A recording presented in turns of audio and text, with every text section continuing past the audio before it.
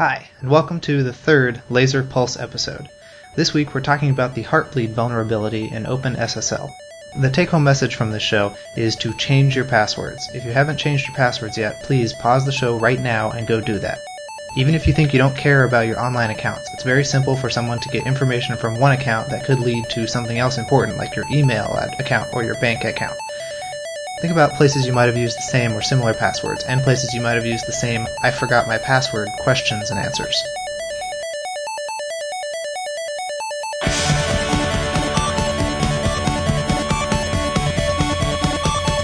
Alright, yeah, I have everything going, and everybody sounds pretty good. Oh, thank you.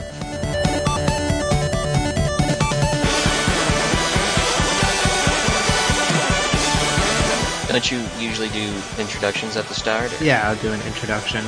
Yeah, okay, introduce us. Well, how do you want to be introduced?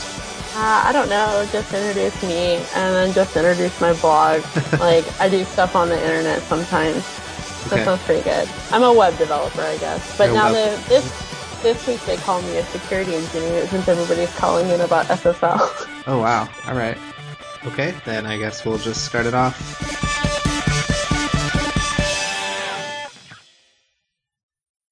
Hi, everybody, and welcome to the Laser Podcast. I'm Cameron Kopis, graduate student studying quantum computing and material science at Arizona State University.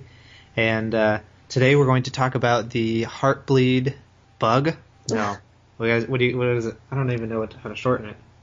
Well, I mean, you can call it a vulnerability and be correct, or Sure. you can call it a bug and be correct, because technically it's a bug. Let's go with... It's a mistake. Okay, we'll go with computer mistake. And my co-hosts today are Samantha, who does stuff on the internet. Perfect. and Paul, who is a software developer working on internal stuff at GoDaddy. Thank you. Yeah. All right, so I guess we should start off with how a server works and what is going on with one of these. So can one of you explain to me? Alright, so basically every time you see the little lock in the corner of your browser that says HTTPS, you're in an encrypted connection with the server, which means you and the server can talk only in a language that you and the server understand. And so that's where SSL comes in. It is basically what keeps that language private between you and the server. The Heartbleed bug was such a big deal to everybody on the internet because basically that secret language that you made up with the server was not so secret anymore. So basically anyone could listen into your conversation, whether they were invited or not. So at a lower level, everyone's calling the bug Heartbleed because it's a bug in the heartbeat request mechanism. At the end of the day, software engineers are lazy, and we like to get as much resources with as little work as possible. So in OpenSSL, there's something called a heartbeat request. Once you set up that encrypted language, the SSL with a server, it's very expensive to do encryption. It takes a lot of computing resources. That's why your phone gets hot when you're looking at pictures of cats on the internet. And the reason why we have Heartbeat is so you can talk to the server and say, I'm still here, don't hang up the phone yet, I don't want to have to set up this connection again because I'm lazy. And right. At the end of the day, in OpenSSL, there was an error in implementing the Heartbeat. So I would send a Heartbeat request to server A. I would say, you know what, server, I'm making sure you're still awake, you're still on the phone. Here's my payload, and I'm going to tell you the size of this payload. Now the problem is, if I'm an unkind person, I will tell the server that my payload is 64 bytes, but I will only send 1 byte of data. The server, through a bug in OpenSSL, it'll stick the 1 byte of my payload into its memory, and then when it responds to me, it'll send back another, 65 some bytes to respond to me. The problem is those bytes weren't what I sent over. So it is now sending stuff from its memory to me, the unkind attacker. So I can send as many requests as I want because they aren't exactly logged. so they can't really be picked up by IDS or slapped around by IPS. And with enough time, you can sit there and send request after request and just gather tons and tons of data. Everything from emails to private keys to anything at all, really. So this is why it's such a huge deal, and it's such a critical point that you regenerate your keys and you make new passwords and stuff like this after this bug. Okay. So I don't actually know anything about computers. So will you guys tell me if my analogy is correct? I've done a lot of reading about this and watched a lot of YouTube videos and read Sam's blog. So what I think is going on is similar to a scam at the cash register, where you give the cashier 50 cents and then you say, oh no, I gave you a 20 back. So they have to give you back all that change that you told them, and they never kept track of how much you gave them to begin with. Is that? That's like 98% on you told them something they didn't check, so they just respond how they would to someone who was honest. And it's important to remember that all of the data was being sent back in plain text and not in encryption anymore. So you could just basically read the output of the computer memory instead of just like usually when we store passwords and stuff, and Sony found this out the hard way a few years ago, we hash them and keep them secret from the computer so that people can't just grab it. But what happened with Heartbleed is that we had pretty much the way to confirm with the computer that we were using the computer for the right purposes. So we got everything out in plain text. That was passwords, credit card information. I was watching 4chan actually go into OkCupid and pull out thousands of users' accounts by just pinging the server over and over and generating a log of passwords and user accounts. And so it was basically, this wouldn't be a problem if you pinged the server and you got everything back encrypted, but it was easier now because it was all unencrypted, because you knew the computer's secret language, that they could grab all of your data quicker, if that makes sense. Okay.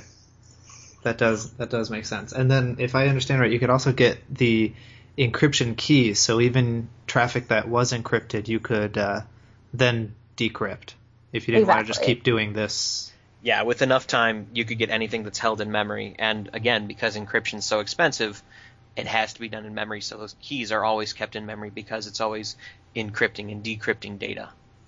It's just a matter of time before you hit the right, sack of potatoes.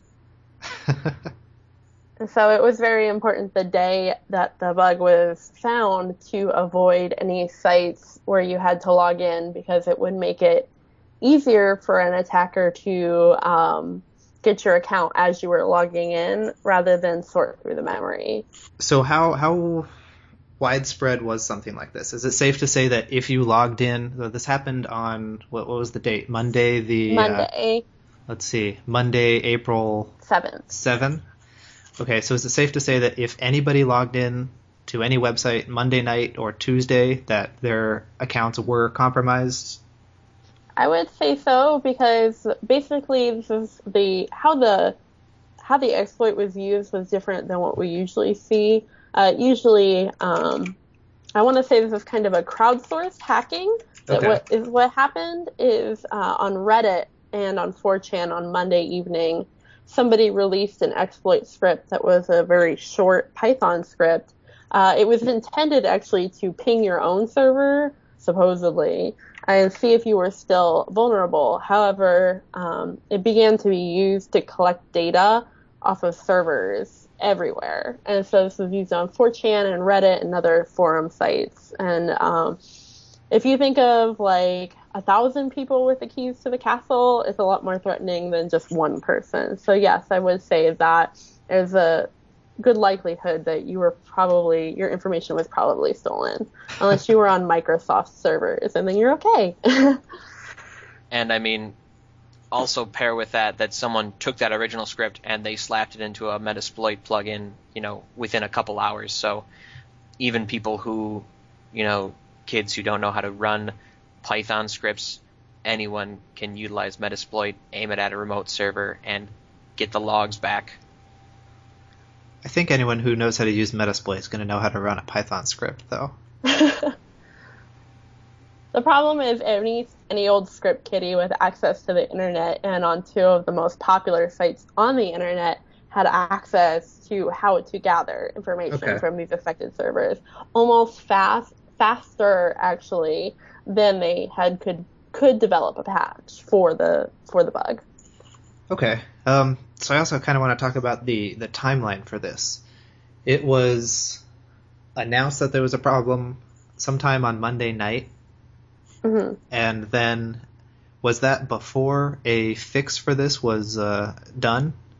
Yes, that was the big problem, I think, is that they announced there was a bug before a patch was created. Okay, and then who did that? I've read a lot of things about Google told somebody who told somebody else who told Cloudflare who announced it to the world. So the problem is that there's a couple of competing ideas about what proper bug handling is. When your corporation gets to be a certain size, you do not respond quickly to bugs because it costs time and money to divert your dev resources. So in comparison, security researchers who find something, they sometimes get irritated that they aren't responded to quickly, and they will release the bug information out into the wild because there are tales of bugs that are recorded, documented. There's suggested mitigation plans for months and months. And these large corporations are like, yeah, that's pretty important. But, we're going to finish changing the color on this button to cornflower blue before we come back to that. And probably the only companies that respond quickly are companies that actually put bounties on bugs and stuff like that. You hear about how if you find a bug in Chrome or if you can break out of the sandbox memory in Chrome, you can actually win money. So that is definitely in the minority of large corporations. And so this turned into sort of a race condition. You had some people saying, this is so important, we need to tell everyone now. And you had other people saying, this is so important, you need to shut up until I make a patch. And I mean, it's kind of a gray area about, fixing stuff or security through obscurity. Okay. And then what else? Okay, I've also heard a lot of people who are getting really paranoid about this and talking about who planted this bug and how long has it been there and who knew about it beforehand. A lot of people have been that don't really. They're looking for an excuse to blame the NSA. And while it's probably safe to say that the NSA did probably know this bug existed, they did not plant it. This was a simple programming error, and it was actually I posted it on my blog. Their existentialize.com actually did a explanation of how and why this is a problem with the C programming language itself, and not the NSA planting bugs to listen to us all. If they were to plant a bug, they'd probably be a little more careful about it anyway, right? Exactly. You wouldn't want everyone to be insecure, just enough people so that nobody finds out. Yeah. Okay. So the important thing is that it was a problem. It was a mistake by a poor open source developer who did this for free. And now OpenSSL, the organization, is a 501(c)(3), so if you don't want this to happen again, you should go donate. And I mean, it's easy to demonize someone and say, oh, you made this huge bug, so many people use your stuff. I mean, personally, as a software engineer, I can't count the amount of things that I have accidentally destroyed, so my heart goes out to the guy who will only be famous because of this. But contributing to open source is kind of like a community thing. The more eyes you have looking at something, the more tests you have run in the background, the better it becomes. So if you want to improve something, like Sam said, you donate to this worthy cause, or you just go out there and help yourself, throw some code down. All right. What else did we want to talk about? Do you guys have? Oh, I guess we should actually say what websites were affected and why everybody should change their path. All right, sorry, go ahead.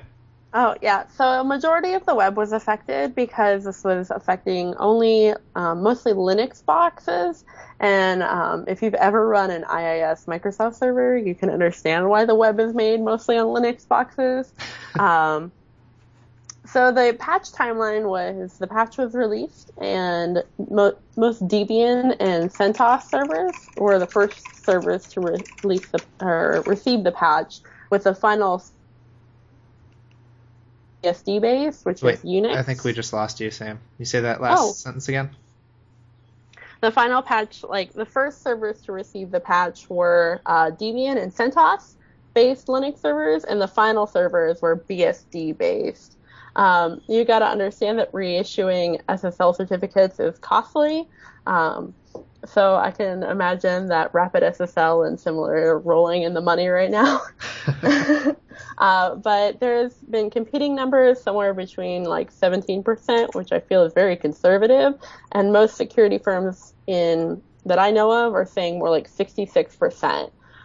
So if you're concerned, I would check it against one of the sites that are set up to check against Heartbleed vulnerabilities, or you can just click the in the corner of your Chrome browser or similar and check what date that the SSL was issued.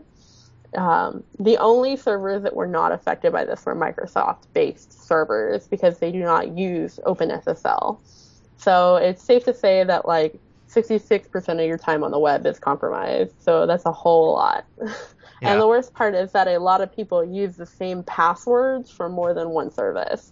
So if you use your password1 on like Joe Schmo's auto forums, and you also use that for your Gmail, don't think that hackers probably won't compile these lists and try it against everything.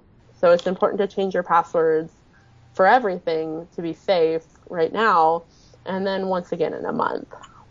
And the other thing to add is that hackers aren't just a bunch of people sitting in their mom's basement eating Cheetos and trying out different passwords they've collected. These are guys who write complex scripts, or worse, these are guys who compile large lists and sell them to more devious people who write even more complex scripts to test things, or if they grab a hashed password file, they throw together some rainbow tables and they try to crack what's familiar. So it's also understanding the scope of the opposition. It's not just one or two guys, doing this for the weekend for fun. These are people who have automated scripts who get very serious about this thing because every time they can get a little bit closer to your personal information, they can get a little bit closer to what you care about, like your bank accounts and stuff like that you're not super careful with. And it is important to understand that not only were cloud services like Dropbox openly compromised, I saw reports rolling in on Tuesday that Dropbox accounts were beginning to be used maliciously, but your banks were also running on these Linux servers and also were vulnerable for some time. Bank of America, one of the largest banks in the world, was vulnerable until Tuesday afternoon, which was almost 18 hours after the patch was released. Okay, and then I think it's also important to point out that a lot of people think, if I didn't use the website during that time, I'm safe. But Dropbox specifically, if anybody who has a Dropbox account and has a computer or a phone, your account is basically going to be compromised because Dropbox automatically authenticates every 15 minutes. Yes, exactly. And even if you were logged in all day, I had a few people ask this, well, I'm always logged into Facebook. Should I change my password? Absolutely, because every time you load that page, it checks to see if you were authorized. Also, to take a step back, Gmail and Bank of America were mentioned. I know for a fact that they both offer two-factor authentication, and I use both on those sites. So if you're not familiar with that, I highly recommend you read up on it and implement it in as many places as you can feasibly do so, because it's super useful. Yeah. Change your passwords and be safe. Watch your credit cards. Right, security. Yep. Just general good password hygiene. Do not use your username as your password. Do not use the same password in more than one place if you can. If you have problems remembering passwords, there's many services you can use, LastPass, KeePass, that offer sort of password vaults, and you can go to them online. Some of them have mobile offerings. Some of them are free, some of them are paid and can be shared amongst people. So there's a lot of tools out there to help you make and keep better passwords. So, all right. I think that's good. Do you guys have anything else you want to say about this? I think that while Heartbleed is a bad thing, it's also a good thing because it brings security, which is mostly like the black horse of internet technology and information technology, to the forefront of everyone's minds. And I think with this, we can stop relying on security through obscurity and start relying on security through good code. All right. I'll put a bunch of related links in the show notes for this recording. And if anybody wants to read the post on Sam's blog, her blog is at finalphoenix.me. And I think that's it. Right. Yay! Excellent. Well, thank you for having us on, Cameron. And I know you have already changed your passwords, but make sure you tell all your friends and family, etc. I had to tell my dad why it was a bad idea to have his username as his password recently, so it's always a good discussion to have with people. Friends don't let friends use bad passwords, etc. Exactly. Yeah. All right. Well, thanks, guys. Thank you. Thank you, and good night. Thanks for listening. This has been Laser. Let's agree science and engineering are rad. Show notes with links to everything we talked about are available on the website at laserpodcast.com. You can send us an email to contact@laserpodcast.com, contact us on Twitter @laserpodcast, or find us on Facebook or Google+. If you want to help out the podcast, you can tell a friend or leave a review on iTunes or Stitcher Radio, or you can use the Amazon affiliate link on our website before you make any Amazon purchases. Thanks to the band Crying for providing our intro music, and to The Wild for providing our outro music.